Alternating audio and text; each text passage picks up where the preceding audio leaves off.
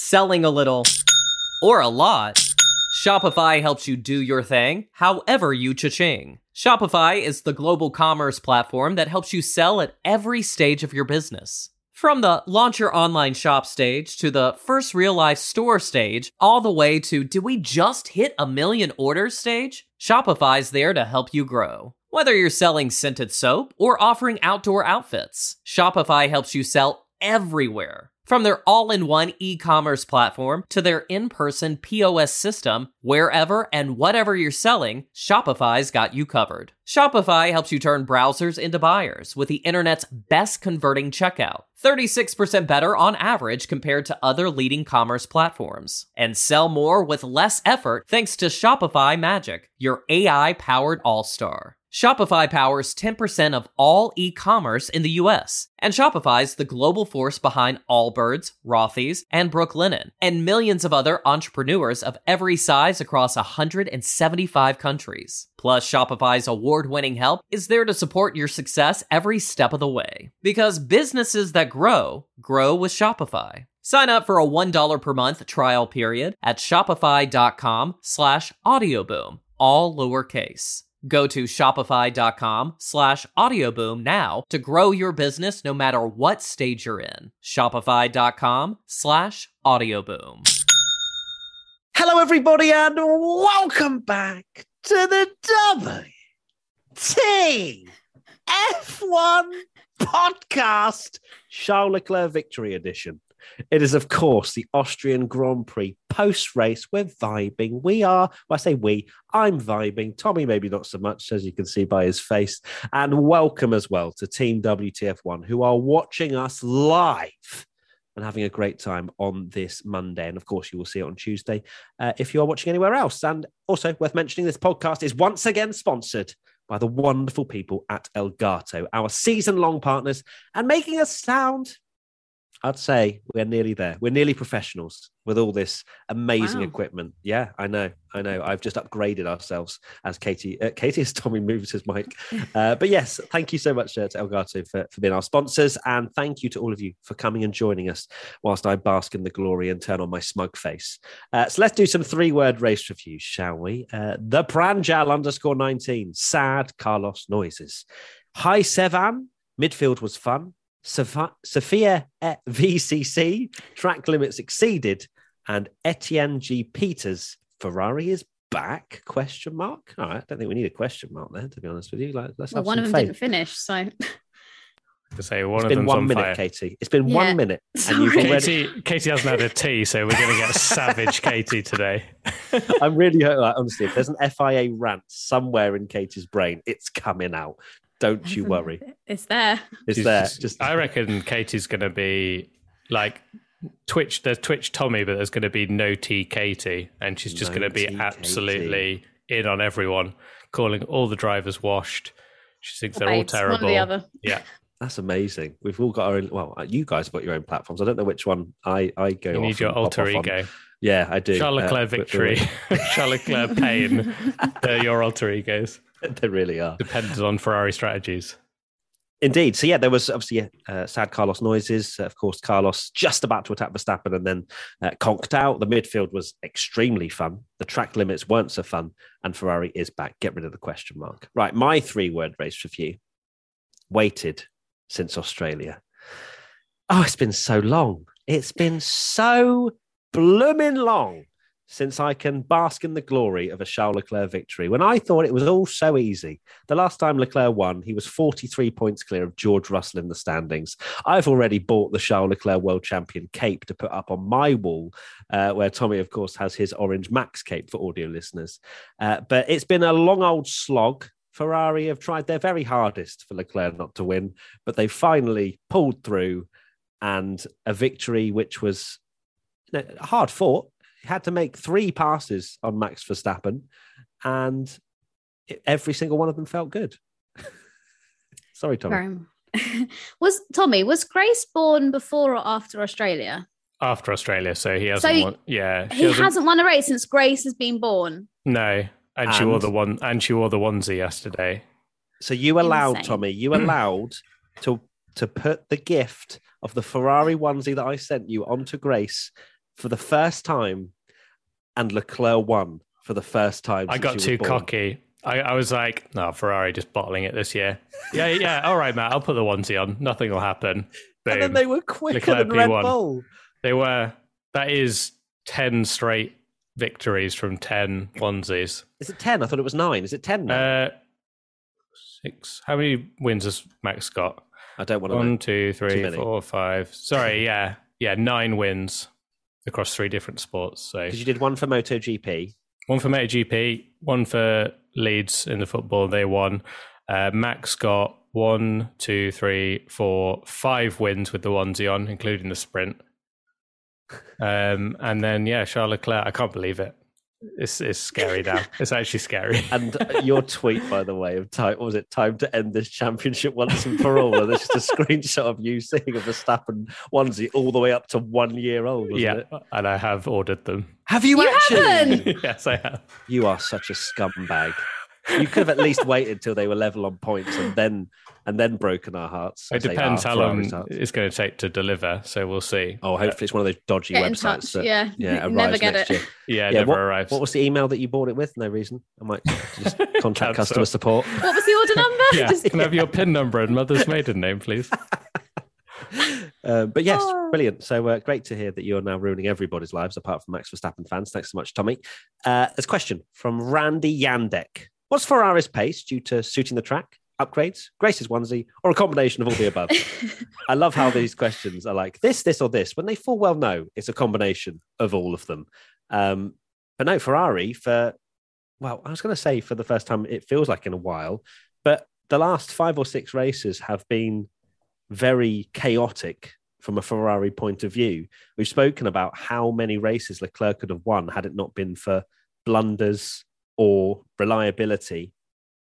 Ferrari finally don't have any, well, I say Ferrari, Charles Leclerc finally has no issues with his car and no issues with his strategy, and he wins the race. So I think it just highlights that the pace between them and Red Bull have not been that different so far this year. You'd have to admit that Max Verstappen has been quicker in a lot of the races. That's why Leclerc's had pole position and Max Verstappen has breezed through. This has been the first time we've seen a shift in Leclerc passing Verstappen for the victory. But I'm not sure how much of it you can put down to Ferrari maybe taking a step forward. I think it may have almost been Red Bull taking a slight step back. It seemed like Max was suffering with his tyres quite early on, and he just didn't have that pace. And he was concerned and speaking on the team radio about he had lack of front grip, and some laps he had grip and others he didn't. So yeah, I think Red Bull maybe just, for whatever reason, you'd expect them at the Red Bull ring to be pretty unstoppable. But no, I don't think they had the perfect weekend, Red Bull. So yeah, another factor to add in there, Randy. It's normally, the Red Bull ring has been quite good to Red Bull. Max is really good around there. They have never had 2 Red Bulls on the podium. It does tend to just be Max is very good around there and really suits him. But what was strange is normally we see the Red Bull straight line speed is really good. But yeah, Leclerc was all over the back of Max. It looked like he was a sitting duck a lot of the time. I mean, as much as it pains me to say it, his move on Max turn 4 was juicy, very, very good. Dive bomb, completely caught him by surprise because you thought he was just going to go up the inside. Because Max he defended the first half, and then I think the rest of the race he was like, there's literally no point here. He was in championship mode, which is quite rare to see from Max Verstappen. But yeah, he didn't have anything to answer for. But yeah, it's not a case of like, whoa, Ferrari is suddenly here. It's just the fact that they didn't mess it up for a change, because Silverstone, they could have easily won. Obviously, Maxwell's going to win that. Canada, Sainz was really quick chasing Max. Ferrari did look very good there. Monaco, they're winning without the issue. Like Leclerc's winning that easy from pole without the strategy. And Spain, they're going to win. So it has, if you look at the actual pace of the season, it has changed a lot between Red Bull and Ferrari, who's best. It's just until yesterday, it was Red Bull seemed to be the ones, and especially in Max's hands, getting all the points. But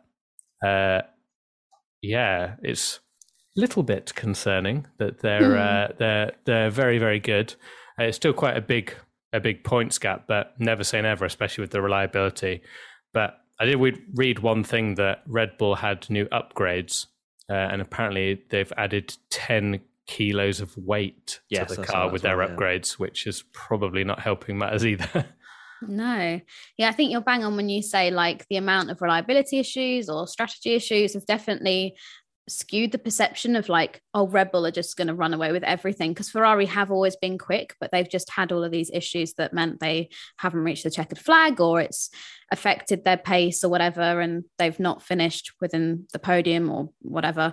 So yeah, I think it's a mix of things, but I was surprised that Verstappen didn't run away with the victory, but also shout out to Charles Leclerc, because we've said through the first few races of the season, like Max Verstappen, we know he's Mr. Aggressive when it comes to his driving style. Like he is, some people haven't seen anything like it, but yeah, fair play to Charles Leclerc playing at him at his own game. Perhaps it was the desperation because he's had such a poor form of like last 5 races, and he's been speaking all weekend about how much he like desperately needed that victory. But yeah, absolutely brilliant. And I'm actually really happy to see Charles Leclerc back on the top step. So there you go. Say that again. Checks in the post. Say that again. Yeah, keep going. I'm really enjoying it. I'm really enjoying it. Tommy, not so much. Next question from K_Moreiro. How do you think Ferrari will manage their drivers for the second half of the season, as neither driver wants to be labelled as the second driver? And we've seen evidence of drivers sometimes overriding team orders. Well, Ferrari, again, have another opportunity now to instill in the team that Carlos needs to support Charles Leclerc. He's lost 25 points. He was 11 behind Leclerc. He's now 36. Again, it just needs to be a clear, like, Sainz doesn't have to fall off the road every single time Leclerc's behind him, but there needs to be okay, well, look, in 3-4 laps, if you're not as quick as Leclerc and he's behind you, you have to let him through. And it's as simple as that. And they have to put their strongest foot forward. And that is Charles Leclerc this season. I don't necessarily think Sainz will disobey. I think Sainz was absolutely right in that situation in Silverstone to disobey the team order that was made to him, where, as much as it hurt me to say, where he was told to leave 10 car lengths behind Leclerc for the safety car and try and protect Leclerc. Now, that was Ferrari's mistake of not pitting Leclerc. Sainz knows that, there's a very fast Hamilton behind me. There's Perez as well. If I get overtaken, neither of us are winning this race. So Sainz was absolutely right to disobey that team order. But we've also seen Sainz obey a lot of team orders as well when Ferrari have said, swap the cars. But the problem is that cutthroat telling him to swap the cars. It's always target lap time this, target lap time that. There's delay. There's, do we do it? Do we not? But I think Sainz has actually been a very cooperative teammate when he's been told to do something. So I don't think there's going to be a huge amount of problems there as long as Ferrari are sort of set and... get a backbone. Yeah, exactly. Like, just make the decision. Very much so. I mean, Carlos is, put in his own strategies with Monaco, for example. So the guy clearly must have some sort of, like the angel and the devil. Like, he's got someone on each side saying, Carlos, don't do it. Don't follow their instructions. Another one being like, okay, that's okay. You can follow that one. But I'm surprised Ferrari haven't implemented something sooner, because coming into this season we did a whole evaluation of who's got the strongest teammate pairings, and I think we all agreed that Ferrari had the strongest coming into 2022. Surely Ferrari knew that, and we said from the start, I think Ferrari's biggest problem, obviously we didn't foresee how unreliable the cars were going to be and that them catching fire halfway through a Grand Prix, but that their biggest problem was that both of them are super competitive and they're going to keep taking points off of each other. And if Max Verstappen is like, on a charge and Perez wasn't performing, which we have seen him do so far this year, he's actually had quite a decent year, which is good to see. But it would just be like Max is just going to run away with the championship because the Ferrari boys are squabbling over who gets what position and stuff like that. So yeah, I don't know. I always imagine Ferrari, or think back to Ferrari being quite a cutthroat team. Like, look back at Schumacher and Barrichello days. It was very much like, Rubens, sling your, get out the way, Schumi's coming through. And I don't know if the philosophy in the team has changed or whatever it is, but I just don't understand why they haven't just taken a step back from everything and said, if we want to win this championship. I think Charles Leclerc is the better of the two options. I don't think that's an unpopular opinion. Love Carlos, think he's a brilliant driver, but Charles Leclerc's the one in that team that is probably the most likely to take the championship title to Max. Like we saw it in the first 4 races or 3 races of the season, where they're both the ones fighting in the front, and Carlos Sainz is in a gravel trap somewhere. So, you know, I think they just need to chop, get on with it and make this decision. Otherwise, yeah, Max is probably just going to run off with it. And it'll be another year of people going, you know, Mamma Mia, Ferrari have messed up again. You actually mentioned very quickly about the Schumacher-Barrichello relationship. And I just had a thought that perhaps it was the fact that Michael Schumacher, who is obviously, you know, my GOAT, commanded that from Ferrari. It was written in the second driver's contracts as well. Exactly. So I feel like Michael Schumacher had probably a much stronger personality in the sense of saying, I want this, this, and this, and I will get you a championship. I don't think Charles Leclerc's in that particular moment in his career. He hasn't won a world championship. Yeah, he is too nice, because there's no way in hell, if you went back 15 years or whatever, Ross Brawn's waving his finger at Michael Schumacher after he gets out the car. Like, there is that kind of hierarchy there where Leclerc's still in that kind of phase of, oh, I'm so lucky to drive for Ferrari. Obviously, there are frustrations that are seeping through. But as soon as Leclerc starts winning world titles, Ferrari don't really have a leg to stand on. We need our Charles Leclerc villain era. Bring it on. We really do. Mick Schumacher. Just follow his footsteps. Oh, talking of Charles Leclerc, sorry, Tommy. Also, have you seen the stuff that he likes on Twitter, Charles Leclerc? Oh, God. He liked something the other day of it was like Leclerc as a croc, like a shoe. And he just likes the most random stuff, and it just really cracks me up. And I had to mention it on the podcast because otherwise I forget. He liked something the other day. Searching for his likes on Twitter. Looking right now. It was like he liked something, and it was a picture of Pierre Gasly as a woman, and it was like, oh my God, Yuki's girlfriend is so cute. Oh my! He likes the most random stuff. It's so funny. I've just seen the pedal of Charles Leclerc, and it's a man's head through one of those garden chairs. What? Yeah, I have heard this before, that I need to go through his Charles Leclerc. It's so good. I love how we're like, yeah, he needs to command himself, Katie. Villain era. He likes villain era. Him also, he likes liking random pictures. Yeah, they have to prioritize Leclerc now. Maybe this isn't a popular opinion, but dare I say, Sainz. The 25-point swing in Leclerc's favour could be a blessing in disguise for Ferrari. That it's like, for me, Sainz fans won't want to hear this, but he's out of it now. He's 75 points behind Verstappen.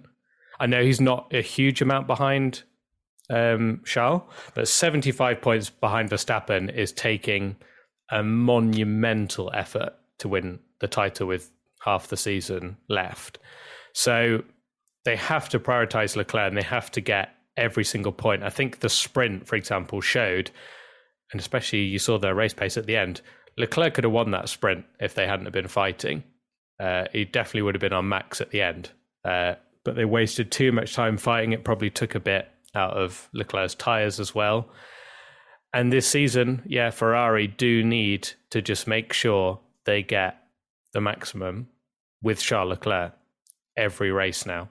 If they want to overhaul, what is it, 38 points, is it now? So yeah, it's a big gap, but certainly not an impossible gap to get rid of, especially with all the reliability, which concerns me the most, because I don't remember a season where so many of the big guns, the top 2 teams, I mean, I'm sure we'll go into this later, but Mercedes, there shouldn't be anywhere near them in the title, but they always seem to pick up the best possible result. And it always seems that at least one of the top 2 teams end up blowing up or having some kind of issue. I think it is a little bit ominous from a looking to the future of Formula One side, where Mercedes are just creeping forward in terms of pace. They're understanding their car every single race weekend, and we haven't seen. Have we seen any reliability issues for Mercedes? I mean, Hamilton's finished every single race. Yeah, no. And they've been picking up points left, right, and centre. Of course, Russell was having the massive point top 5 streak, wasn't he, the whole year until he had that crash. So we've not seen one reliability issue for Mercedes in the race, which is very ominous when you've got the likes of Red Bull and Ferrari, who are very quick at the moment, but having these problems which cost them a lot of points through some weekends. This sums it up that Mercedes, if you think that Red Bull and Ferrari are without doubt clear of Mercedes, I don't think there's really been one race, maybe you could argue Silverstone, where the Mercedes is anywhere near them. So in a normal race, all Mercedes can hope for is 5th and 6th. And out of 11 races, they've got 7 podiums. That's crazy. It's unbelievable, isn't it? That is mad. George Russell is still only 5 points behind Carlos Sainz after, 11 races now? Yeah, that's mad. That is actually mad. That's crazy. And that every race, you just run a race simulation normally without any retirements. They're 30 seconds behind the Ferraris and Red Bulls at the flag every single race, and they've got 7 podiums.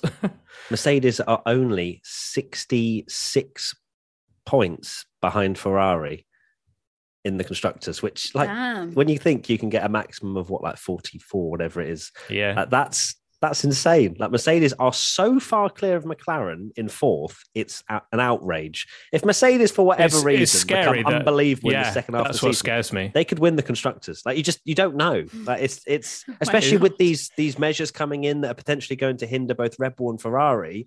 Look, I'm just saying, they're not out of it until they're mathematically out of it. They're picking up far too many points. And look, I think they are also sitting quite quietly and happily thinking, well, look, if this is a horrendous season for us and we are picking up this many points, then they'll take it. But yeah, we still got plenty of races to go. You can use ExpressVPN to unlock movies and shows that are only available in other countries. I myself have watched many motorsport films that aren't available in my country. ExpressVPN lets you change your online location so you can control where you want sites to think you're located. Open the app, select a location, tap one button to connect, and refresh the page to access thousands of new shows and movies. You can choose from almost 100 different countries. Watch Doctor Who on UK Netflix or watch anime on Japanese Netflix. And this can work with any streaming service, not just Netflix. You've got Hulu, BBC iPlayer, YouTube, and so on. So why should you choose ExpressVPN over other VPNs? Well, you can stream in HD, no problem. No buffering or lag. It's compatible with all your devices, phones, laptops, media consoles, smart TVs, anything you can think of pretty much. Not only does it let you change your location, it also encrypts your data and lets you surf the web safely and anonymously. All you have to do is go to expressvpn.com/WTF1 to get an extra 3 months of ExpressVPN for free. expressvpn.com/WTF1. Right, moving on. Katie, 3-word race review, please. Mine is track limits joke. And that is in relation, funnily enough, to the track limits. Not. Yeah. Oh, I thought you had a joke. Track limit. Sorry. No, yeah. Oh, I see. If I had a joke about track limits. Oh, I really need that caffeine. But yeah, it really did go right over. So yeah, during the race, there were 43 cases of track limits, which is just an insane number, mainly around turn 9 and turn 10. There are a few turn 1s in there. But 4 drivers ended up getting penalties for it during the race. That was Pierre Gasly, Guan Yu Zhou, Lando Norris, and Sebastian Vettel. Sebastian Vettel found out, he got his really towards the end of the Grand Prix and found out in the media pen that he'd been given a 5-second penalty, but it didn't matter because he was last anyway. So, but yeah, lots of drivers having a lot to say about track limits and how it was just ridiculous that they were being penalised because they weren't gaining an advantage from where they were going off on the track. Marcus Ericsson and Roman Grosjean were having a conversation on the Friday, I think, during qualifying about how track limits is an absolute joke, and Austria especially is a real sucker for having all this track limits controversy. But yeah, I just think it was a bit ridiculous, really. It's weird to think, isn't it, that track limits now is a problem for the other side of what we've all been asking for since we've had these questionable decisions and whatnot. We now have a hard and fast rule of the white line is the track, and if you go past it with more than 2 wheels, you are off the track. Are you saying bring back Michael Massey? Absolutely not. Or Hamilton fans just shivered then. We went. It was a motor race. It really was. But I think Austria as a whole is something that we've seen problems with anyway. Like last year, we had a huge amount of penalties and warnings handed out. So it's not like this year is the only example we've seen of this. And we've actually got a video coming out, which you may well see, all about track limits, if you want to find out a bit more about that, and why we saw so many. But no, I'm a fan of it, to be honest with you. I think it just needs to be policed in one particular way and be consistent. The problem is that consistent word that I just said. Perez was interviewed after he got his Q2 lap time deleted, which put him down to 13th. And he said basically that some people are caught and some people aren't. So there was a lot of conversation about Verstappen's pole lap and how he was very marginal to extending after turn 9. And Perez saying that some people get caught, some people don't, just shows that you can't have a hard and fast rule of the white lines defined as the track if they can't police it for everybody at all times, which then goes back to, well, what is judging these track limit penalties? Is it people watching it going, yes, no, yes? Or have we got sensors? Like, if we don't, there must be sensors in the car. I think there are sensors in the car, but I'm certain there are. But how are some people getting caught and some people not? This is the pinnacle of motorsport. Taking the batteries out. Yeah, maybe they've thrown the sensor off, or maybe they've moved it slightly over. But oh my God, imagine. Oh my God, the controversy. The drama. FIA, go check now. But how is it not easily managed? Like, stick a drone up in the air, hire an intern, and they can just watch it. You know, I don't know. Obviously, that's probably not ideal. You don't want a drone. But then, to be fair, they've been loving drones in Spain. I haven't seen that come back since, to be fair. Anyway, good, I'm going I got off on a travel tangent. sick. Yeah, that was a bit weird. But why? This is literally the pinnacle of motorsport. It's worth billions of pounds. Why can we not just get an accurate measure? The fact Perez says some people get caught, some people don't, is a bad problem because some people are getting away with it. That's the problem, isn't it? That the tracks have evolved too much to allow you, like, they've got all this runoff. Austria in particular, yes, it's got gravel and grass, but every curb they put, a flat curb to the side and then another bit of sort of runoff area, if you like, even if it's only tiny, and then gravel. So you can still run wide and it doesn't affect your lap times. You mentioned Marcus Ericsson, Katie. He tweeted, "Build tracks you don't gain by going over the white lines," end of tweet. Which obviously in an ideal world is great. But if you look back... Well, Paul Ricard is meant to have that. It's got a track surface where you go over it and it basically ruins your tyres. But the problem is... Pritt stick and just go round the track, Yeah, but the problem is it's too you can run wide on a curb and be so a millimetre off, and it is really difficult. They need operation when you touch it and it goes. That's what they need. It gets a big tannoy every time someone. The race director gets an electric shock every time someone goes off. And then can we bring back Michael Massey then? Michael Massey. To be fair, these suggestions sound like Bernie Ecclestone right now. They really do. Let's get the sprinklers out as well. However much we obviously roast it, it is really difficult because it's not like football where there's one football and, if you go out of the pitch, everyone can see it. 20 cars going around a track in a qualifying session, all these different corners, all these different scenarios. It's so difficult. The perfect solution is just to, if you look at old street tracks, street circuits, which we don't want, not for all of them. Or, the gravel. Fanboy speaks out. Yeah, gravel goes right to the edge of the track because then you're not gaining. But the problem is they won't do that, so it's difficult. Yeah, and also, it's not safe. So you have the conversation as well of how punishing do you want the tracks to be? Well, remember Red Bull Ring had those curbs that obliterated it. I mean, oh my God, sausage curbs, by the way.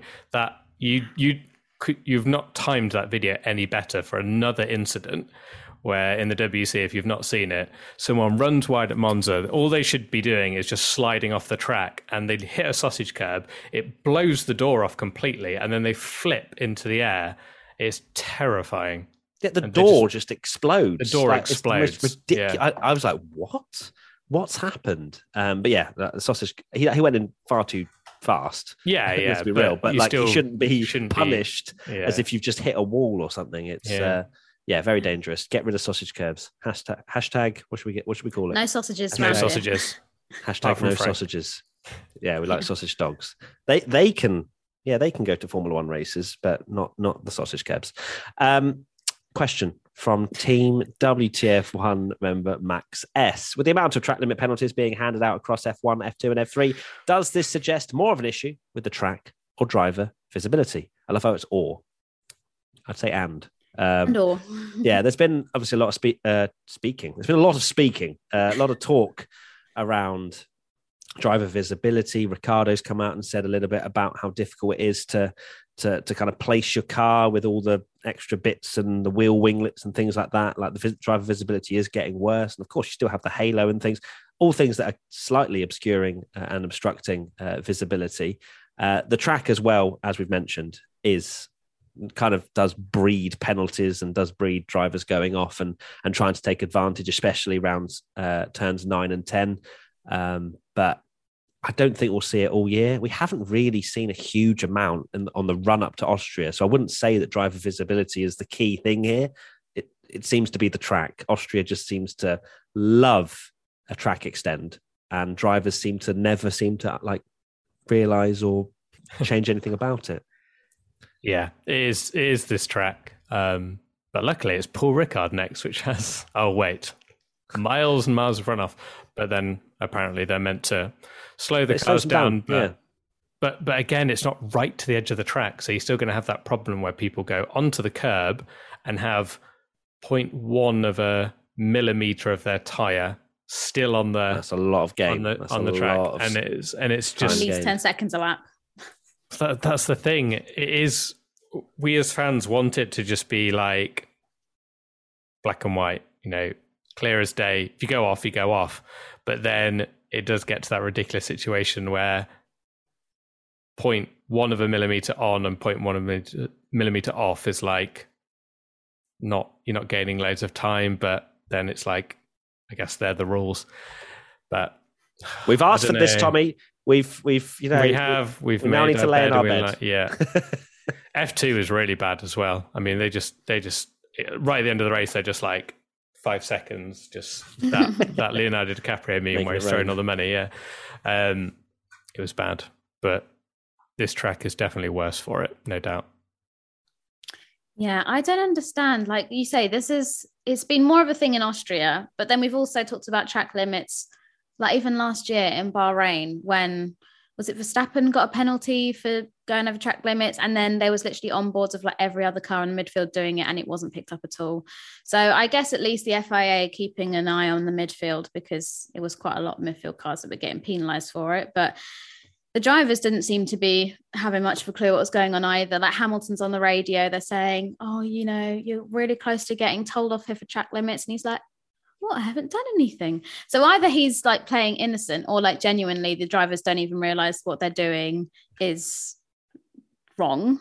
But I don't know which side to take there, so I'm going to sit on the fence. Well, I think it's very hard for Hamilton to see, though, isn't it? Like when you saw how much he was extending by that amount.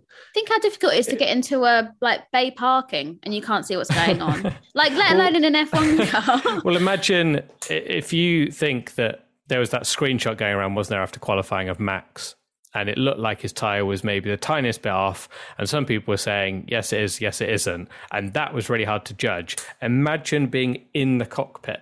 You can't tell. You have no idea. And that just shows that they're not doing it deliberately. They just are doing it. And until there's, like you say, gravel there that they can't do it, or something like that, or a ridiculous I don't know, it's just because the curbs are flat. Like it's the nature. It is the nature. Yeah, that's the thing. It's the nature of the circuit that they're flying into these corners, and sometimes you go in too hot and you get a little bit of a swapper on, and you'll actually lose time because you'll make a little correction, run wide, and then that's your time deleted or your first warning. To me, I'd love to watch a full, well, it'd be quite boring, but full onboard of every, like the main drivers, because Max, Charles, and I think Lewis as well all got the warnings quite early on. Leclerc especially. Yeah, and it was very early on, and then conveniently never again. And they're like, really? Are you telling me not one lap of those like remaining 50 laps did they go slightly wide? Or whether they're just like, yeah, this is ridiculous. Give some midfield cars because we don't care about them. But we don't want to. Seb, he's already lost. Yeah, we don't want to affect the championship. Mate, you just know. Charles did it twice and then never again. You just know a Max Verstappen fan on Twitter will have watched that Leclerc on board and seen something where he went 1 millimeter wide and lap 42. Yeah, that's what it was like last year, wasn't it? Where every Stan page analyzes their rival drive, whether that's Hamilton and Verstappen or Leclerc and Verstappen or Verstappen and Hamilton or whatever. Everyone's rival is Verstappen, apparently. It's a tough one. This is one of those issues where we'll probably not mention it again until we're next at the Red Bull Ring, and it'll come up again. It certainly will. Team WTF1 member Wexy. Should Red Bull Ring do some changes to the track so track limits would not be so much of an issue, or should the rules be relaxed? Oh, God, we've literally come full circle now. Where people are like, no, let's relax the track limit rules. It's a bit too much now. It's either one or the other, unfortunately. We either don't care about track limits and people can run as wide as they want, and then it's a level playing field for everybody, or we have to stick with the white lines. And unfortunately, I think the white lines is better than it being a bit of a farce. Have you ever watched an IndyCar race at COTA? Have you seen that? No. Oh yeah. They don't do track limits. So you know that final double left. Oh yeah, no, they go really wide. They go really wide, and they just allow everyone to do it, and it's like they're making up their own circuit. And for me, that does look farcical because you're like, you're just watching it like that's not the track though. Yeah. So I think we have to. Lesser of two evils, I think. Stick on the old track. But yeah, I don't know what Red Bull could really do apart from what we've suggested, where somehow everything past the white line is slower. But it's going to take a lot of money for something that, is it really that much of an issue if people get penalties for not following the rules? I don't know. Obviously, there's a lot of warnings being flown around. A lot of people that did follow the rules, so yeah, it can be done. Exactly. As long as the rules are followed and analysed by someone within the FIA and it's consistent, then it's fine. But like George Russell didn't get a single one. I'm just trying to pick out drivers. Of course, George didn't. Of course, George didn't. I mean, look, what a man. He's like the prefect. He's literally like head boy vibes. I'd never do that. George doesn't sound like that. Selling a little or a lot, Shopify helps you do your thing, however you cha-ching. Shopify is the global commerce platform that helps you sell at every stage of your business. From the launch your online shop stage to the first real life store stage, all the way to did we just hit 1 million orders stage? Shopify's there to help you grow. Whether you're selling scented soap or offering outdoor outfits, Shopify helps you sell everywhere. From their all-in-one e-commerce platform to their in-person POS system, wherever and whatever you're selling, Shopify's got you covered. Shopify helps you turn browsers into buyers with the internet's best converting checkout, 36% better on average compared to other leading commerce platforms. And sell more with less effort thanks to Shopify Magic, your AI-powered all-star. Shopify powers 10% of all e-commerce in the US, and Shopify's the global force behind Allbirds, Rothy's, and Brooklinen, and millions of other entrepreneurs of every size across 175 countries. Plus, Shopify's award-winning help is there to support your success every step of the way. Because businesses that grow with Shopify. Sign up for a $1 per month trial period at shopify.com/audioboom, all lowercase. Go to shopify.com/audioboom now to grow your business no matter what stage you're in. Shopify.com/audioboom. Oh, that's very posh, George Russell. Moving on now to someone who scored some beautiful points. Tommy, what's your 3-word race review? My 3-word race review. I don't know what that was. Just do a It's a vibe. I was just dancing on the thing. My through race review is welcome, Mick Schumacher. And this is, I've obviously been very, very critical, maybe more than most, of Mick Schumacher. But to be fair... How many times have you called him washed so far this season? Exactly, a lot. My washed counter is high with Mick. But he was very, very bad at the start of the season. And it had to be said, his drive was under threat and his career was under threat. But that's now... if he'd finished that race in Canada, he's probably picking up points. So you could say that's 3 races in a row where he's probably picking up points and definitely picked up points in the last 2. And yeah, an amazing result in P6. I think he got maybe a little...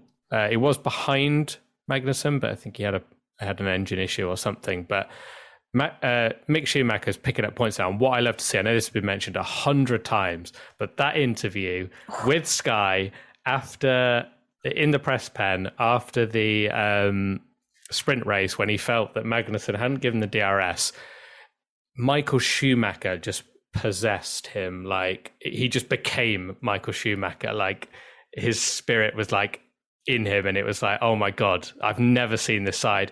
He looks, because I know people say he looks like Michael, but when he is annoyed, oh my word, he looks like Michael Schumacher a lot. And don't get me wrong, I love seeing the wholesome Mick and playing with Roscoe and all this kind of cutesy stuff. But my God, that was cool to see him really like, this means a lot to me and I want to win and for me, like, I've wanted to see that is it fire in your belly? Is that the phrase? Yeah. But yeah, that's a phrase. That is a phrase. That is actually a phrase. Don't ask Katie. But that is a phrase, and that's what I've wanted to see from him, and that to see that, I was like, yes, Mick, this is what we want to see. And then put on an amazing drive, making some brilliant moves, defending well, attacking well, and yeah, amazing to get a P6 when I thought Haas would actually be going backwards at this stage. Yeah, be very, very washed. No, it's great to see Mick performing to the level that he is right now. It was very concerning for a lot of this season, seeing how he was performing compared to Magnussen. I'm not sure what's really changed for him. But yeah, that interview was quite telling. And I think being nice doesn't really get you many places in Formula One, especially if your teammate's not doing things that you expect of him and stuff like that. You have to stand up for yourself and you have to stand up to the team sometimes. But Mick, yeah, P6, he's growing in confidence and it has to be the biggest turnaround of the season by an absolute country mile. Like, I don't know how he's now finishing so heavily in the points after what we've seen of him for a lot of the season. But yeah, Tom is, going, he's out. He's going to be out of Formula One. He's finished. He's, etc. Now I'm like, well, God, if him and Leclerc go in the same team, what am I going to do? Literally, yeah. What a turnaround! Wow. Yeah, genuinely. But obviously, he still has a lot to do. He still has to continue this run of form because he did have a pretty bad first third of the season. But if he can continue this momentum, Mick is all of a sudden asking for a better drive. Well, I say better drive. Haas is actually a decent car at the moment, which doesn't make much sense considering they are the team that have probably done the least upgrades of anybody on the grid. But it shows that this year, upgrades don't necessarily mean pace. This is true. I mean, talking about his Sky interview on the Saturday and how much he was channeling Michael, honestly, watching that clip is quite scary because he's just so similar. Did you see his interview with F1 after the race where he got told he got driver of the day? It made me feel quite emotional actually, because he just was so he was like the emoji, where it's got the pleading eyes and it was just a really cute little emoji face that he pulled. Do you know the one I mean? I know, the wholesome eyes kind of thing. But yeah, I mean, we've criticized him a lot on the podcast, and to be fair, I'm not going to backtrack it because I think the criticism was valid at the time. But, we've said, he's too aggressive, Mick, why are you racing like that when you're not even in the points, blah, blah, blah. But to be fair to him, he's stuck to his racing style, which is quite aggressive and elbows out, argy-bargy kind of vibe. And it's actually paid off for this weekend and in Silverstone as well. You kind of touched upon it there. I don't know if we'll mention it later, but Kevin said that he was also having engine issues and was worried that his engine was going to blow up, which, I mean, if you're Ferrari, you're probably thinking, uh-oh, not another one. But yeah, he's done such a brilliant job. And it's just a really nice story to see him doing well, because I don't think there are many people out there that don't want to see the Schumacher name back in F1 and actually getting points and not kind of being like given slander. It's just a nice story. We don't want Schumi slander. That's not something that I enjoy personally, and I don't think many people did. They probably muted Tommy as soon as Mick was mentioned. But yeah, I also want to just very quickly mention how good his defence on Hamilton was in the sprint, and I thought that was absolutely sensational from Mick. And we have seen little bits of that before. I remember when he had his Haas at Hungary, very much just out the blue, was kind of in the midfield, and he fought very hard for every position. So Mick definitely has that edge to him as well when it comes to defending. He knows where to place his car, and it was very promising to see that he's able to keep Hamilton behind for so long. Obviously, that Mercedes is very draggy, and it was not the easiest car to use as an overtake bit of machinery. But Mick was doing a very good job, and of course, when he lost DRS, he lost the position. But overall, great performance from Mick. And the question from Team WTF1 member B. Suspiels. I'm sorry about that. That's not gone well. Has Mick fully turned it around, or can there be setbacks for him and Haas? Very open question, that. I think we just have to go off the recent run of form. You're only as good as your last race, all that good stuff. I think Mick has turned it around for now. It's not like he lucked into that P6. He had a good qualifying, was on a par with K-Mag, and produced in both the sprint race and the main race. So I don't think we can say that, it's an Ocon Hungary win or anything where, a lot of things have gone in his favour. Haas, for whatever reason, at some tracks, just rock up and they're like, hey, yeah, we are the top midfield car. Another time, they may well be out in Q1 in France. You just don't know. Yeah, it's a tricky one. I mean, fully turned it around. I don't know if I'd say fully, like partially turned it around, I think. I mean, fully turned around would be if we're talking about this in like another 5 races time and he's getting those points, banging them in, like I think then maybe fully turned it around, because the first half, or first part, third, I think you called it earlier, of the season was pretty chaotic and disastrous. I mean, he like split the car in half twice from his mistakes. So I think although getting a few points is going to be great, I think Haas are now 7th in the Constructors' Championship. So, his points, bringing them in, is going to be helping with Haas. And we all know that they have struggled financially over the last few years. So any kind of championship points is going to be a happy Gunter at the end of it. But yeah, I think he maybe, to say fully turned around, needs to do a little bit more consistent point scoring. But don't take away from the fact that he did a wonderful job this weekend, and he should be very, very proud. Yeah, he needs to, I think by the end of the season, we're hoping that he beats Magnussen maybe on a more regular basis. Magnussen was ahead of him during the race, and it sounds like he had a bit of an issue, but it's not like yes, he has turned the season around, but it's very hard to just completely flip your entire season and become from being the most washed driver to being the greatest ever.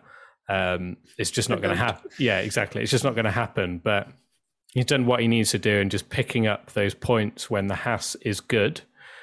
And hopefully by the end of the season, I think to kind of, if he wants to be showing maybe a better team. I mean, the only better team I can really see him going to is Ferrari, and that is the joint best team at the moment. So I think that's a bit ambitious still, but he'll need to sort of show he can beat Kevin Magnussen on a regular basis. So I think that's his next step towards the end of the season, that he starts sort of beating Magnussen. Yeah, 100%. If he does, I think I said in Internet's Best Reactions, like, K-Mag isn't the GOAT. Like, this isn't like if Mick beats K-Mag, he is the greatest driver ever. He needs to be consistently beating K-Mag. And then you start to think, right, well, what next for Mick? But yeah. Maybe Alpha, if he was to do anything. I don't think he'd do like a Leclerc and go from like a bottom team with Sauber straight to Ferrari. I think that's a bit ambitious. And but also, then, they've both got Carlos and Leclerc there for ages now. But is Alpha really that much of an upgrade? And also, true. That's true. They've shown the fact that they got rid of Gio kind of showed that they're not that much of a Ferrari B team like people think they are anymore. So I think if Haas are on the up and they genuinely can fight for points, then I think for Mick and how this whole, sort of not messaging, but like how he always takes like a year or two to warm up.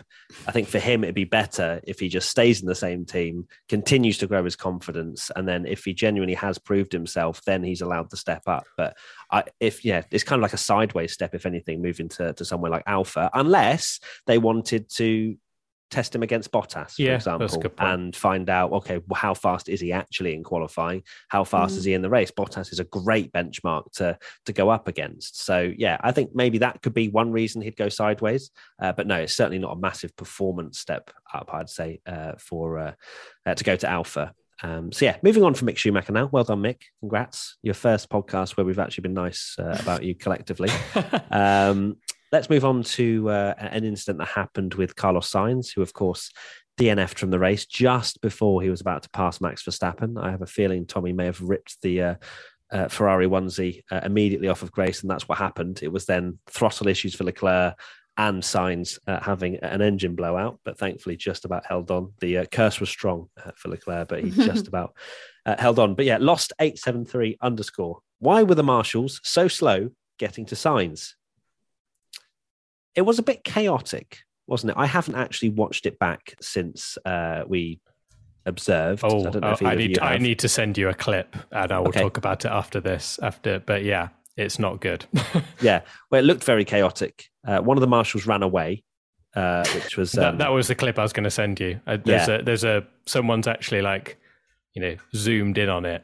Oh my word, so bad. Did he run away because he wasn't suitably dressed for dealing with a fire? Did he have his fire helmet on? It's hard to know. If you need to get the equipment, if it was a small fire at the back, then you could be forgiven for thinking, I could tackle that with the fire extinguisher, it's no problem. But when the whole car pretty much caught alight, you probably think, Christ, okay, I need to get my gloves, I need to get my helmet, I need to get my it was weird priority levels, whatever. Yeah, it's the way he sort of ran towards it, put a fire extinguisher down and then walked off. When the car's in flames. Yeah, it doesn't look good. It obviously looks really poor in a video. We don't know the whole story. I'm sure there's no doubt they're going to have to investigate that because 100%. Marshals at the end of the day, they can't, we can't go racing without them. They're amazing that they put their, they don't get paid to do it. No. It's the pure enjoyment of Formula One. And don't get me wrong, it would be a cool thing to do, but I would probably be that same person that would crap my pants and go, oh my God, there's a car on fire. Nope. But at the end of the day, you can't do that because it's the marshals. You rely on the marshals to sort these things out. And it was a very unfortunate incident, the fact that he was parked. So there's no handbrake in a Formula One car. You roll up the hill. And then he was rolling down. He needed to get out, but it's hard to get out because the car's rolling. He needed someone to stop, but then the car's on fire. And then it doesn't look great. There'll be an investigation, and I'm sure we'll learn the whole story because, like I say, it's hard to, you don't want to sort of go, oh my God, this person is ridiculous. Because like you say, it might be the fact that he's not the one trained for it or something like that, or not got the equipment to do it, and it's the other person's responsibility. But it did look a bit of a mess that you just had essentially 4 marshals watching, and it was only one guy that ended up going over trying to help Sainz out the car and then put the fire out. So not great. Yeah, it's I highly doubt the guy has crapped his pants, as you say, and run away. I think that the problem was that he had the fire extinguisher in his hands, and there wasn't that instinct to go, yes, I should probably put the fire out. This is the immediate danger. Are there not 2 types of fire extinguishers as well? he might have taken the wrong one. Like, I'm just trying to think of when I had like training at my old work. Yeah, there's a different one of like different types. A near electronics, and then there's a different one if it's like a different. I don't know. I could be wrong there, but I feel like that's what happened with Grosjean as well in 2020. Is that a marshal went over and didn't have the right fire extinguisher? I think I'm remembering that right. But he also had to get like slats to hold the car in place. So perhaps he'd run and then remembered I haven't got those because otherwise it's going to roll down the hill. But yeah, there seems to be a lot of working elements to it. But it doesn't take away the fact that it was bloody scary watching it, like watching him struggle to get out of a car that's on fire. Yeah, it was very sketchy. Not nice. I think the thing was they looked unprepared for something that was going to happen in some regard. Like if a car stops there, they're going to roll down the hill. So like that process, if they've forgotten the stopper, isn't particularly forgivable when that's going to happen if a car stops there. I know that obviously they might think they'll go in the gravel or whatever. And obviously Carlos maybe hasn't thought at that particular time to park in the gravel because of, you know, the car being on fire. But yeah, it was obviously unfortunate that he went on that side because then he started rolling back. But there definitely, as Tommy says, needs to be an investigation as to what went wrong, why weren't they ready, what needs to be done in the future. Because at the end of the day, yeah, they are amazing and they volunteer, and it's, you know, without them, as you say, we can't go racing. But there still has to be the parameters in place that they can save the driver when necessary. And it was a very sketchy, to say the least. Next question. Kate_Whitehurst. So we move away from Carlos Sainz now to George Russell and the crash he had with Sergio Perez on the first lap. Was the Russell penalty unfair? Should it have been considered a first lap racing incident? If he didn't take the penalty, would he have beaten Hamilton? Was the Russell penalty unfair? Penalties are a weird thing because they're not supposed to take into account circumstance, but they 100% take into account circumstance. They just do. Like, it's not just a hard and fast, you push someone wide, you get a penalty. It's, oh, okay, well, Perez is in the gravel and he's now last and he's now DNF'd. We can't just say that was a racing incident. I have no doubt in my mind there is that level of, well, it's a bit unfair if he just drives off and keeps a position. So I think Russell did everything he possibly could to not crash with Perez on lap one. You think it's a heavy car, the tyres aren't up to temperature. He has got to the apex of that. Yeah, the actual curbing has washed his car slightly wide, but I think Perez is kind of 6 of one, half dozen of the other, in my opinion, where he kind of comes in a little bit too early, in my opinion. Like, we know that turn 4, it bottlenecks and 2 cars into one has not worked in the past. Perez has absolutely trusted that Russell hits the apex and maybe even literally rides inside the apex to not hit each other. I don't think Russell did a huge amount wrong, but at the same time, there's that feeling of, well, it's a bit unfair for Perez to lose everything, Russell to hit him. It's a very difficult scenario and a difficult thing to say this was the 100% the right thing. But when you compare it to Vettel and Gasly, like, Gasly completely screwed that up and 100% deserved the penalty. They were 2 very different incidents. So for me, I thought it was slightly unfair considering it was lap 1 and all of the circumstances taken into account. It's hard to say. It is. It's a difficult one because you want to ask for consistency, but at the same time, and like each incident is different. But I mean, unsurprisingly, George Russell said that he thought it was really harsh. He said, you were racing at the start and cars everywhere. Checo did a bold move going around the outside like that. He's done it before. I know he did it with Valtteri yesterday, and Valtteri had to get right on top of the curb to avoid him, which is exactly what I tried to do. But with Carlos ahead of me, it made things difficult. So, yeah, I mean, is it chance that Checo's ended up in the gravel at turn 4 2 years in a row? I don't know. I think he just is super ambitious, but obviously it's not worked very well for him because it's just ruined his entire race. I think Ted Kravitz said that it like ripped a hole in his side pod or something, which is one of the reasons why he retired. And then George got damage as well. But I mean, George Russell is one of the people that's like calling for consistency as Mr. Consistent. But yeah, I don't know. It's a tricky one. For me, maybe it was fair because Perez literally ended up in the gravel and ended up having to retire from it. George did get damage as well, but that's the thing though, right? Like, the saying that doesn't then equate to what the ruling is, where it's like, well, Perez is in the gravel, it's unfair, because that's not supposed to be what the penalty system is. I think they obviously need to change the wording if that is the case. It's just such a Formula One and penalties. Yeah, I know what you mean. I'm not going to sit on the fence like you two, and I'm going to just say definitively it was harsh. I agree with you, Matt. British bias. Yeah, a British bias. I think I said it was slightly unfair. Also yeah, you did. Yeah. I sit on the fence. I agree that Gasly and Vettel one is slam dunk, because Gasly's running him a lot wider, and you can see the actual point where they make contact. Whereas if you pause the point where they make contact, Sergio does still have room on the outside. And for me, it's very ambitious to go for that move when it's no coincidence that it happens a lot. I mean, I've seen a lot of people doing it, like clipping it together with the Albon incident with Hamilton, where it's identical. And it's the way that corner goes. Maybe drivers just forget that that's the nature of the corner. It's an unusual one for different things. I personally think that George either got a penalty because one, probably should have got a penalty in the last race for his turn one incident, lap one incident, because that was his fault in my opinion. And two, because Alex Albon got a penalty, which I thought was extremely harsh. And then you'd get to the situation where you're like, well, why is Albon getting a penalty there and George isn't? Yeah, Lando got a penalty last year and everyone said it was harsh. So I don't think, I personally think that Checo's just got a bit too ambitious, because my God, he was brilliant in that sprint and he was making some unbelievable overtakes, but maybe he just got a bit too cocky at the start and just needs to just maybe wait. It's a long race ahead of him. We've seen so many cars try and go around the outside of there and it doesn't work. Sainz is a great example. In the sprint, it happened with Leclerc and he backed out because he knew if he's staying by the side of his teammate there, he's going into the gravel. It happens all the time.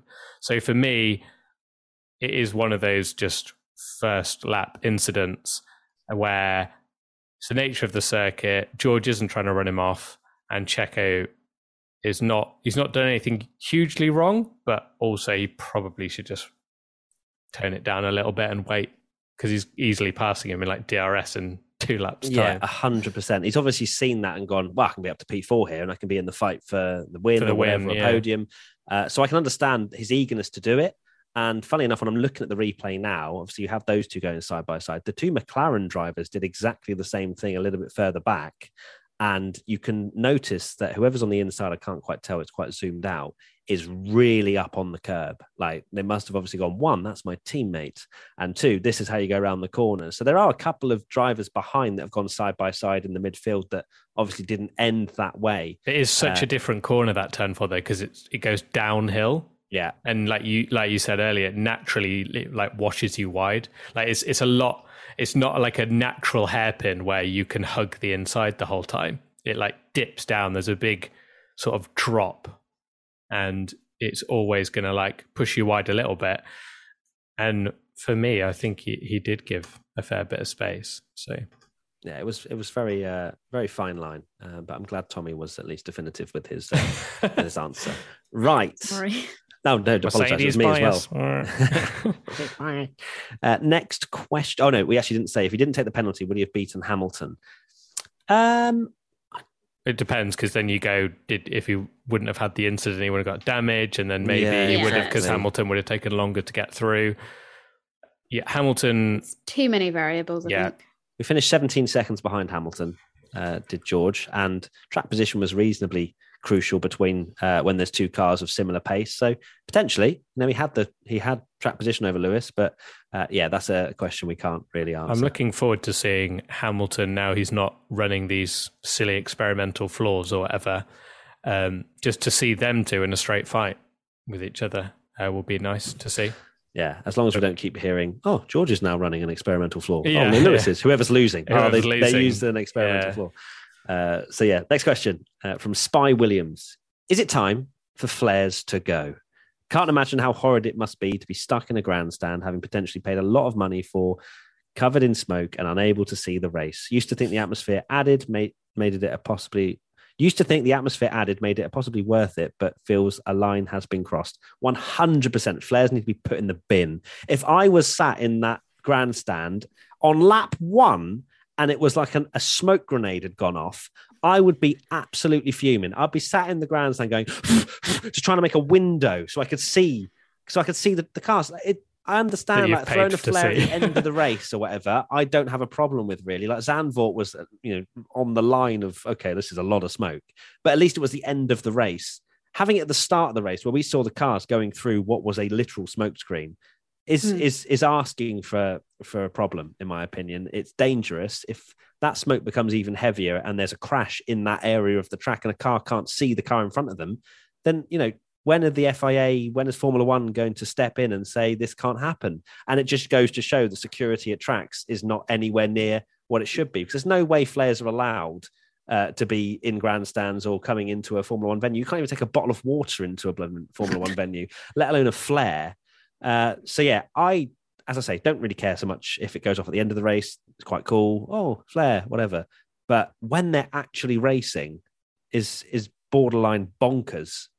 That's the worst I've seen it easily. That lap 1, when they were coming round that past the Verstappen grandstand or whatever you want to call it, it was literally like in the 90s when you had a massive engine blowout and it covered the whole track in smoke and they'd wave yellow flags because you couldn't see.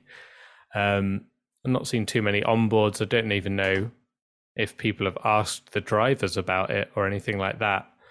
But I found something from last year where F1 drivers call for fans to minimize flare usage.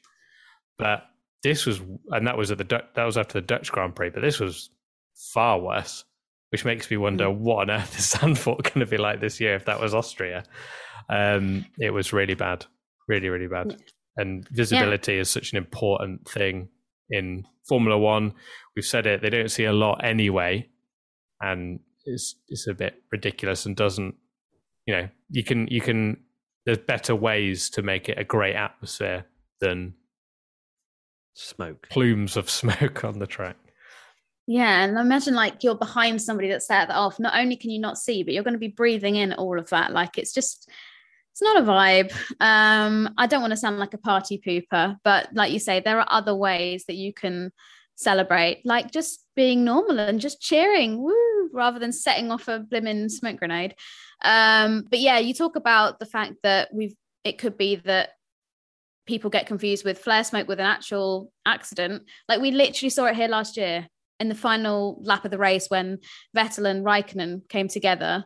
And I think that the dust, and I spoke about this on the podcast because I forgot the word dust and Matt helped me out. But the dust that was kicked up from that could quite easily have been mistaken for a flare.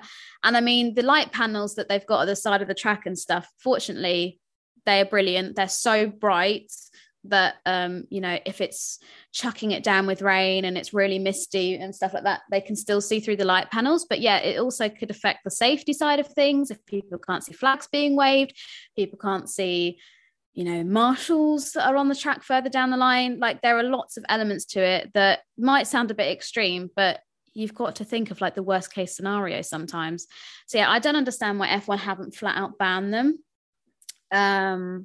But will they ever do it? Probably not. But that's the thing, like banning them in what regard? Because I'm pretty sure they're not allowed in tracks. You know what I mean? Like, that's true. It is. I think it is just the level of security. It's having better security. Yeah, exactly. And like people were saying with the Silverstone incident last week, with the protesters that got on the track, like, did they not have T-shirts in their bag that were like the oil things and stuff? Like, they had flags and everything. We saw them, Tommy, didn't we? Like, how did we? We saw them. We walked and watched the cars going into sort of Luffield area, and yeah, they were all there taking pictures, and they were very clearly. They need to get like Glastonbury, like festival level of security, where they're like literally check everything, like your mouthwash, to make sure that you're not sneaking alcohol in.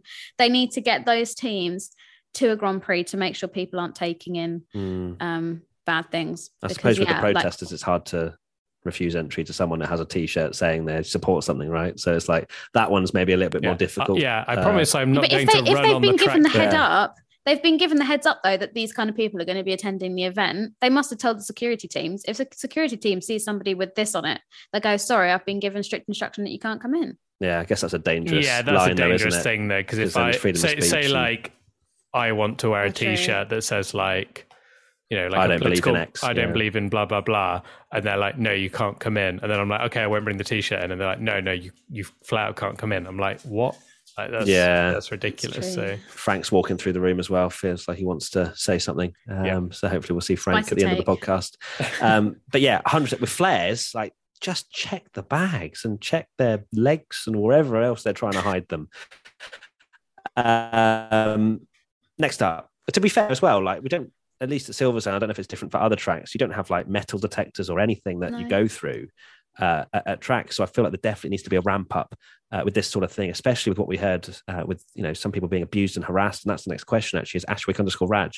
What can be done to stop what happened with some people in the grandstands? Just a singular post by teams condemning the actions doesn't seem enough.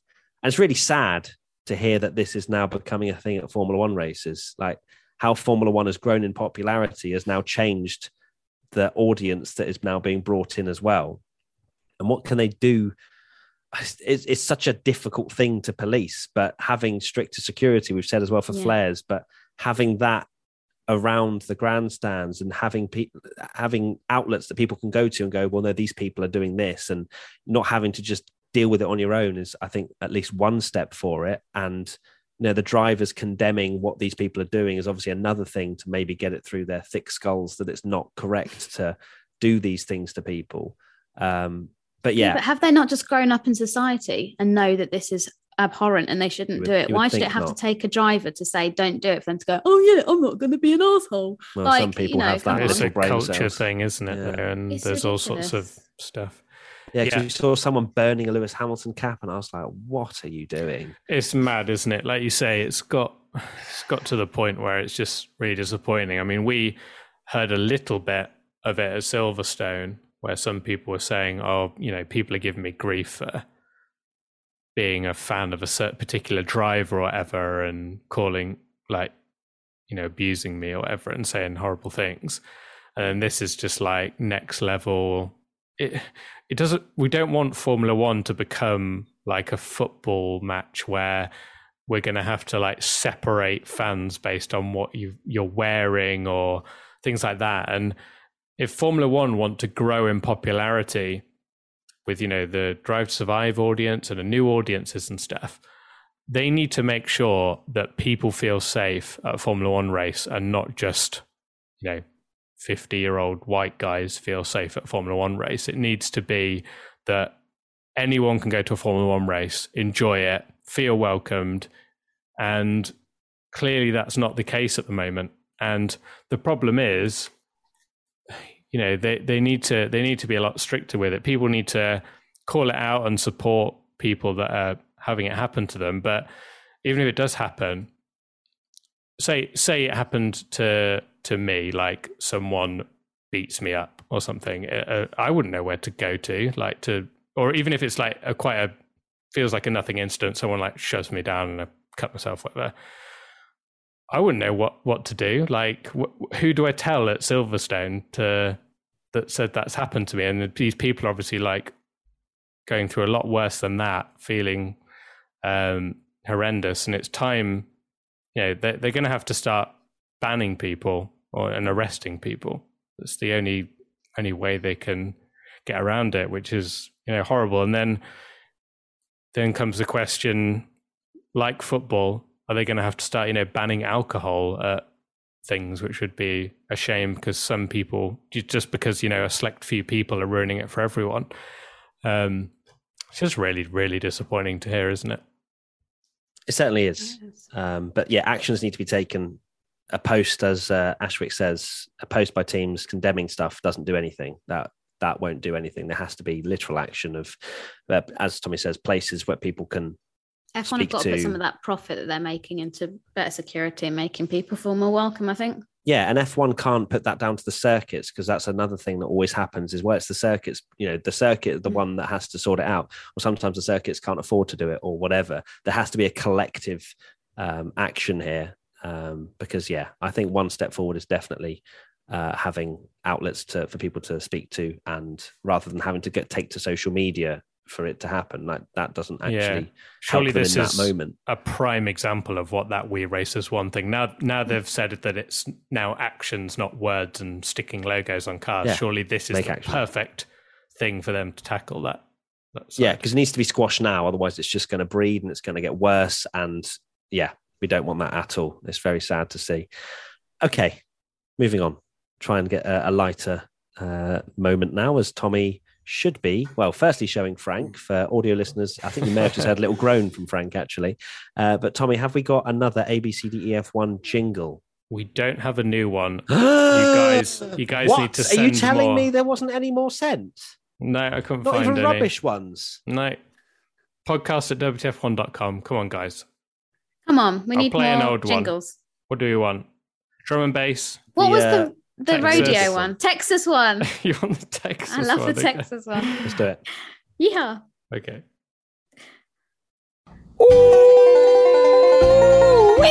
It's about that time with the ABCDF1 with your pals, Mr. Gallagher, Katie Fairman, and the founder, Tom Bellingham.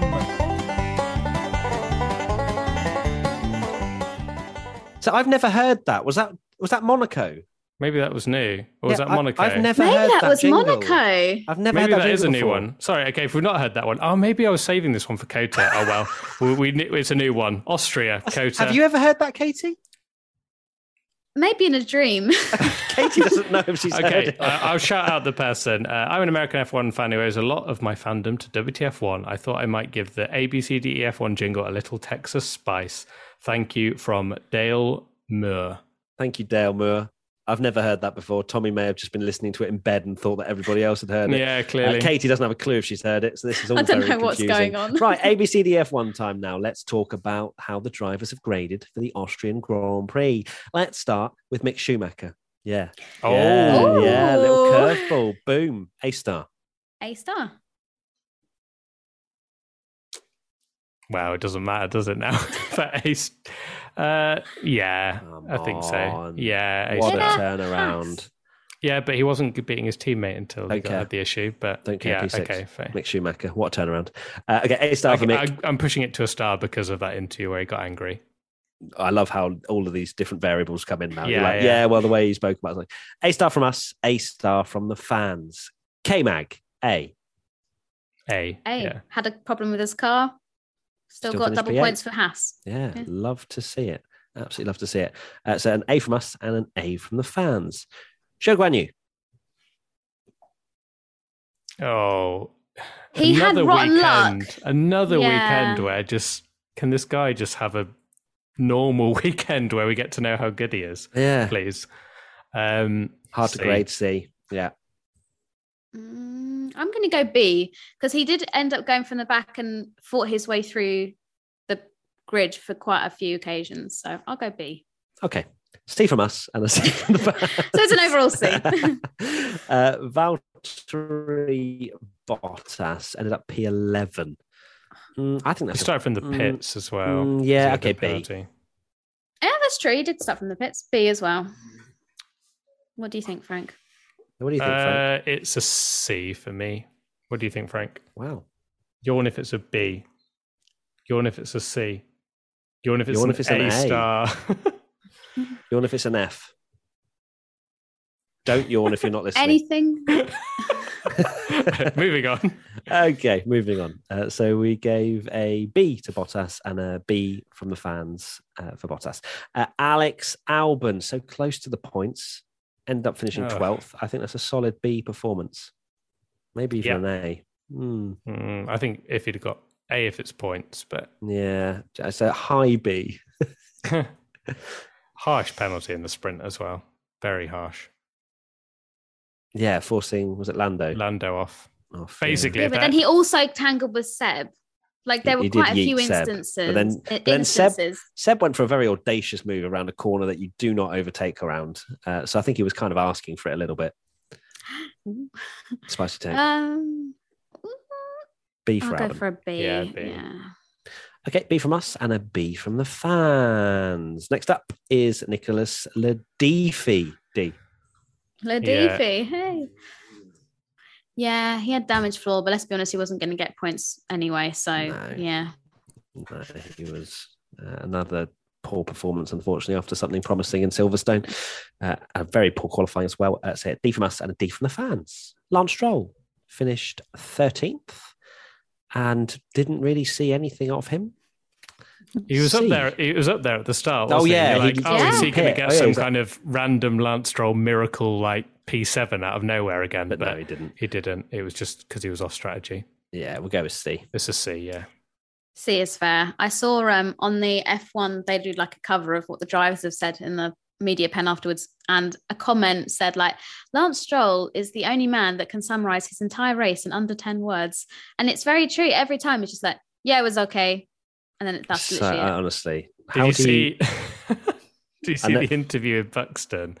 I think it was after qualifying, and Buxton was accidentally really savage. He said something like, that's P17. That's your best result in the last 3 races or something." And it was like, "Great, thanks." Yeah, that was qualifying, wasn't it? Yeah, that was. Ouch. That was savage, but yeah, his face said it all. I know we joked about in our latest quizzing F1 fans around other. I don't think there's any Alpine fans that exist, but is there actually Lance Stroll fans? I'm genuinely wondering. How do you become a fan of someone who says less than 10 words in every interview? That's what I would love to know. Kimi Räikkönen, hello. Yeah, but Kimi at least has some sass to him. You know what I mean? Wow, Jesus. Okay, yeah. So C from us and a C from the fans. Sebastian Vettel. A star. No, I'm joking. Wow. Your face. C. I think it's a D.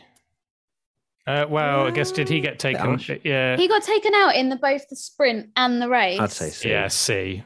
Yeah, it was poor. But... Yeah, he was not happy. I think he said they were clowns on the team radio. So he's that been was popping off all weekend, doesn't he? He does not care at all. It's the B helmet. He doesn't care. He just wants one normal race. He's not happy with his competitors. So C from us and a C from the fans. Yuki Tsunoda. Oh my God, AlphaTauri. My God, AlphaTauri. It's a D. Yeah, just. Oh, are you thinking of an E? Oh, it's so bad, isn't it? AlphaTauri is shocking. Don't know what's happened Something to them. happened to Yuki because Gasly finished ahead of him. Yeah.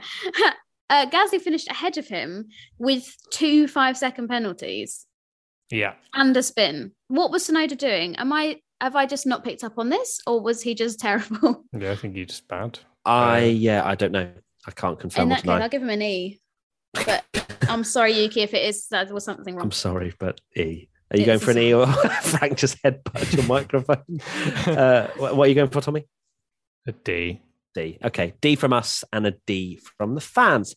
Gasly, I think he gets a D as well. Yeah, D. Way lower than that. Way lower? Then surely then Yuki gets a... Yeah, well, you gave him an E, didn't you? Gasly's ruining people's races. He ruined Seb's race. He ruined his Hamilton's own race by race. going over. Yeah, He's ruining... Yeah. He messed up in the sprint. It was just a weekend full of mistakes for him, and I'm really tempted to give him an F, but I'll go for an E. Okay, I'm going to downgrade and go an E. Thanks. I don't look such a horrible person. Yeah. Poor from Gasly when he's the more experienced driver. Yeah, exactly. E. Okay, E from us and a D from the fans. Can't wait for Twitter to be like, wow, you gave Gasly an E, but a Tsunoda a D and he finished behind him. Not for me. Yeah, exactly. Next up, Esteban Ocon finished a lovely P5. That is a wonderful A performance from Esteban Ocon. Loves some points. Tommy's what is making that face? It's borderline A star, I think. I think it's like the perfect solid weekend that you kind of want to save A stars for because Mick got an A star. So yeah, Ocon A star. Okay, Ocon A star. He was glowing. I'm just going to put it out there. I think he maximised as are you everything. About Bestie. Quali, sprint, race, maximum from every single one. Okay, it's 100th Grand Prix weekend as well this weekend. Oh, go on, Esteban. Love that. Okay, we'll give him an A star then. And the fans gave him an A. Fernando Alonso. I mean, he had. Can this guy have some luck, please? I know, like the tire blanket. Can we get an Alonso That's onesie? That's actually not a bad idea. I think. I Nicholas genuinely Latifi think onesie. I would never need to buy clothes for Grace again if I set up like a PO box and people, because the amount of people are like, I'm going to send her this. I want to send her Make this. a PO box right now, Tommy, and you will be flooded with onesies. I would. And when Grace grows up, you'll be screwed because you won't Yeah. know what to do with them. But yeah, Fernando We'll Alonso go to had the museum. no luck whatsoever. Such a shame because I was looking forward to seeing what he could do in the sprint. Let's give him a B. Finished 10th. I'm going to give him an A because he just got massively screwed over by Alpine. They fitted him with tyres that had bad vibrations, so then he had to literally do double pit stop. He got messed over at the start of the sprint with the car not turning on. It's not looking good, bruv. If you're Fernando Alonso, It's not looking When did good, bruv bruv. go- that's a brilliant. meme, no? Yeah, but it's just funny that Does he not say bruv? Out the blue. it's just I was waiting for hun or babe or chicken or whatever. Bruv. But Oh, bruv was chicken. just. This is Katie with that cup of tea. She's bruv and I go- fam and. Roadman, Katie. When I haven't got a cup of tea. Yeah, oh yeah. I think it's a You said a B. bay. It's a bay. It's a Bay. bay. All right, Now Bay. Tommy's getting all No, it's affectionate. an A. An A. Yeah. Okay, all right. An A for Fernando Alonso, and the fans gave him a B. Daniel Ricciardo, P9. That was all right. Not too It's bad. all right, yeah. I'd say a B. What he should be doing. Yeah, B is good. Tommy? And C. Wow. I can't give him a B. He got knocked Yeah, out in he's turned it Q1. around. Knocked out in Q1. Turned it around, finishing ninth in a McLaren. He got some points is a rare occurrence for Daniel I think that's, Ricciardo. We've got to take I think these that's small wins. patronising to give Danny Rick a B for Oh. ninth. Well, I'm But, going to double down and say B. Okay, that's So- fine. Well, I'm going C. And what are you going with, Katie? B. Ha! You're just an old man, Tommy. He's just such a boomer. No, love it. Yeah. So B from us, and the fans gave him a B as well. So everybody's patronising, apparently. Yeah, they are. Lando Norris, P7. B. He was looking Yeah, decent. B. I think it's a high B compared to Daniel Ricciardo's low B. But still Who's a B. getting in with the high Bs, eh? No, I'm just eh? making sure Tommy's not like, we can't keep so yeah, a B from us and a B from the fans. Carlos Sainz, A. A. Yeah, he looked a lot more on Leclerc's pace this weekend, didn't he? Like, a lot closer to him and Mhm. battling him in the sprint. It is an A. Yeah. Okay, an A from us and an A from the fans. Charles Leclerc, A star. Star. He's meant to get pole though, isn't he? That's part. Oh, Should have won the sprint. Yeah, God. Sorry, it's big brain strats. He knows that he Okay, can't okay, it is convert A a star. win when he gets pole, so he got second because he knows that's how to break the curse. Charles Yeah. Leclerc's first victory that wasn't from pole position. Yeah, that's Washed. wild, isn't it? And how many victories has he had? 5 now. Yeah, so it's wonderful. What a moment. Yeah, A star is A star. A star. Feeling. 82% of you voted A star for Charles Leclerc. 17.3% voted A. So there's hardly anybody that thought it was below that, which is wonderful. Sergio. Matt's hacked the sheet. I have, yeah. Yeah. They are all me, all my burner accounts. Sergio Perez. This is a hard one. C. This is Just. difficult. B, I'm going to go for. He was Because really he good in got the sprint, mugged off with wasn't he? with the qualifying Good and in the the sprint, FIA screwed having up their the race. eyes shut. And then he made his way through the sprint, which you could argue he should do because he's in a fast car.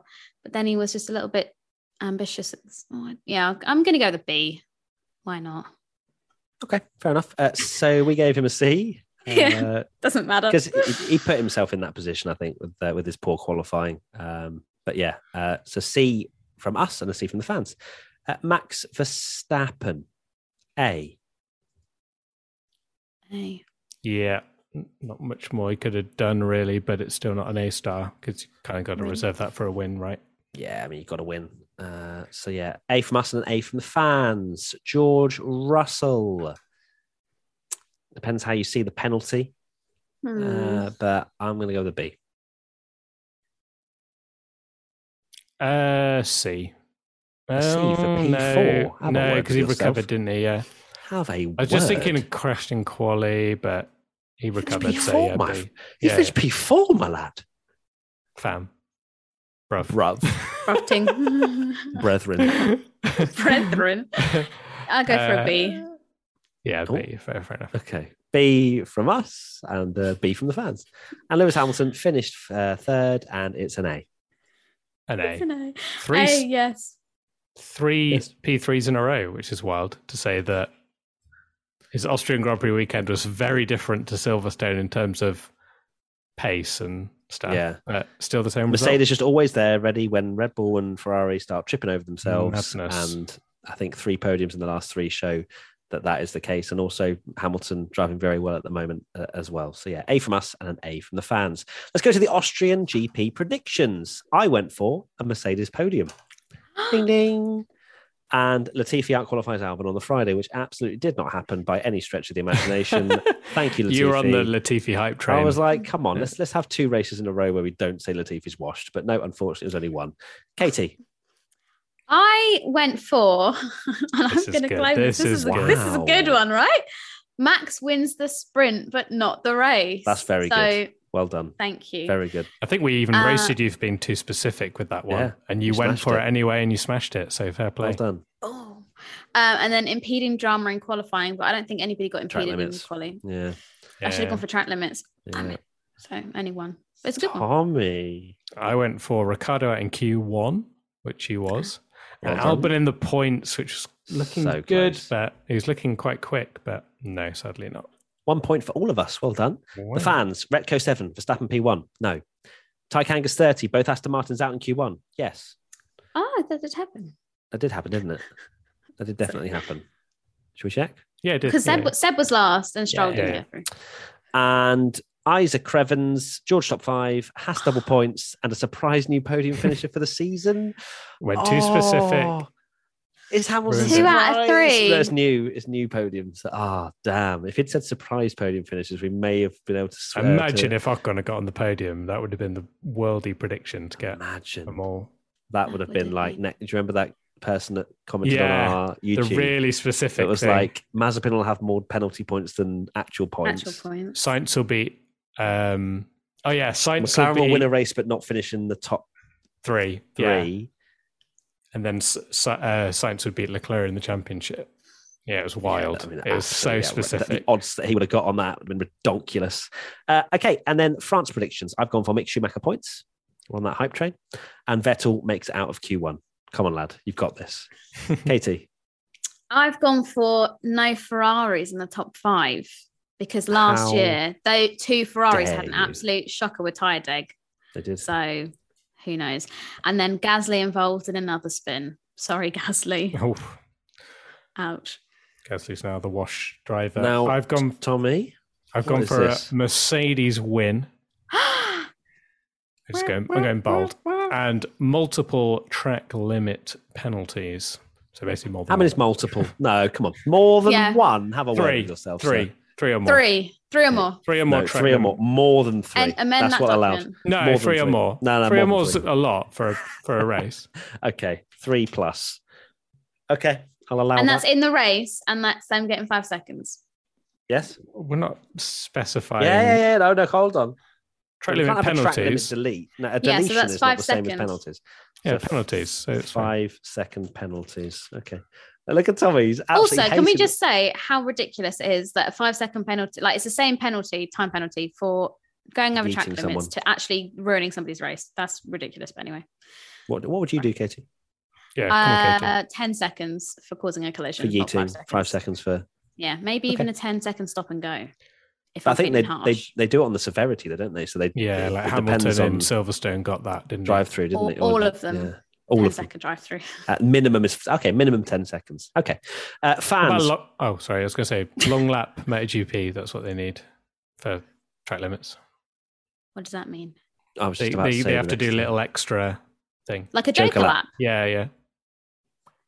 Around the car park. That would be so much more exciting than a 5-second penalty. I'm sorry. It would make it. Every track would have to change, apart from Paul Ricard. Paul Ricard is great. They've got a lot of them there, but they're currently too thin at the moment because they're made for bikes. But that's even better. If it's just literally as wide as an F1 car. Ruin their tyres as they go past the other 29s. Right, fans. I was in the middle of going Twooland, because that's the name of the thing, but then Tommy started speaking. So I was like, Alpine on the podium. Okay. Nice. Underscore Albert underscore 46. Leclerc and Verstappen collide. Please no. JMS 101190. Third Ferrari win in a row. Oh yeah, we're 2 on the bounce at the moment. God. Oh, it doesn't feel like it because British Grand Prix, whatever. Right. Frank, what do you think?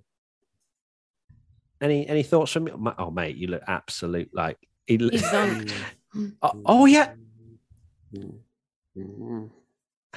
Wow. Final thoughts. Very interesting. That was a really good point, actually.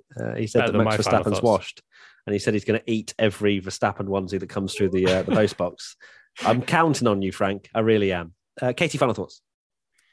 My final thoughts is that I hope that everybody that suffered any kind of harassment at the Grand Prix at the weekend is okay. And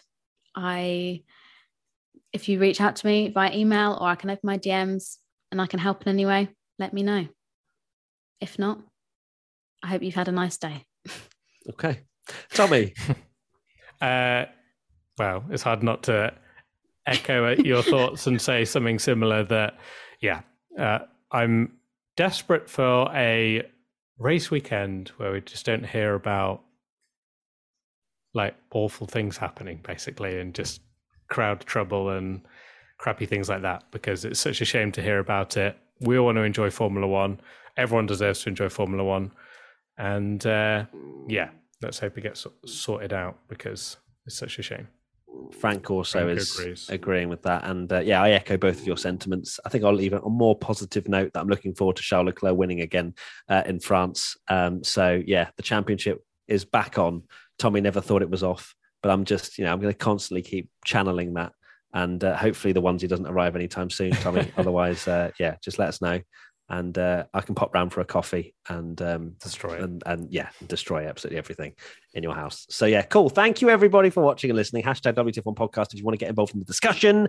Remember, we've got loads of Twitch Hot Take Wednesday things coming on Twitch, as well as other Twitch streams, and obviously the French Grand Prix as well, and stuff like that. So go and check us out on Twitch, WTF1 official.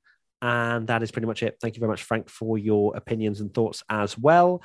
And to Team WTF1 for watching live. If you want to join Team WTF1, it's WTF1.com/Team WTF1. Isn't it? I think so. Sure is. I should probably know the URL by now. Okay, everybody. Bye. Bye. Bye, Frank. Oh, look at his little paw waving. Bye, Frank. Rip the onesie up. Selling a little or a lot, Shopify helps you do your thing, however you cha-ching. Shopify is the global commerce platform that helps you sell at every stage of your business. From the launch your online shop stage to the first real-life store stage, all the way to did we just hit 1 million orders stage? Shopify's there to help you grow. Whether you're selling scented soap or offering outdoor outfits, Shopify helps you sell everywhere. From their all-in-one e-commerce platform to their in-person POS system, wherever and whatever you're selling, Shopify's got you covered. Shopify helps you turn browsers into buyers with the internet's best converting checkout, 36% better on average compared to other leading commerce platforms. And sell more with less effort thanks to Shopify Magic, your AI-powered all-star. Shopify powers 10% of all e-commerce in the US, and Shopify's the global force behind Allbirds, Rothy's, and Brooklinen, and millions of other entrepreneurs of every size across 175 countries. Plus, Shopify's award-winning help is there to support your success every step of the way. Because businesses that grow with Shopify. Sign up for a $1 per month trial period at shopify.com/audioboom, all lowercase. Go to shopify.com/audioboom now to grow your business no matter what stage you're in. Shopify.com/audioboom. Let's talk about Medi-Cal. You have a choice, and Molina makes it easy. So let's talk about making your life easier, about extra help to manage your health. Nobody knows Medi-Cal better than Molina. Visit meetmolinaca.com. Let's talk today. Amplify your career through training and development solutions specifically designed for federal government professionals. From courses to help you attain or retain certification, to individualized coaching services, to programs that hone your leadership skills and business acumen, Management Concepts optimizes your professional development. Online, in person, individually, or groups, it's training that's measurably better. Learn more at managementconcepts.com. That's managementconcepts.com. The biggest international festival for the business of podcasting is back. The Podcast Show London will bring together thousands of podcast creators under one roof on the 22nd and 23rd of May. Also featuring major industry players, global brands, and some of the most iconic voices in podcasting. Plus, creator meetups, networking, and an evening festival of unmissable live shows. Passes from £89. Book yours now at thepodcastshowlondon.com.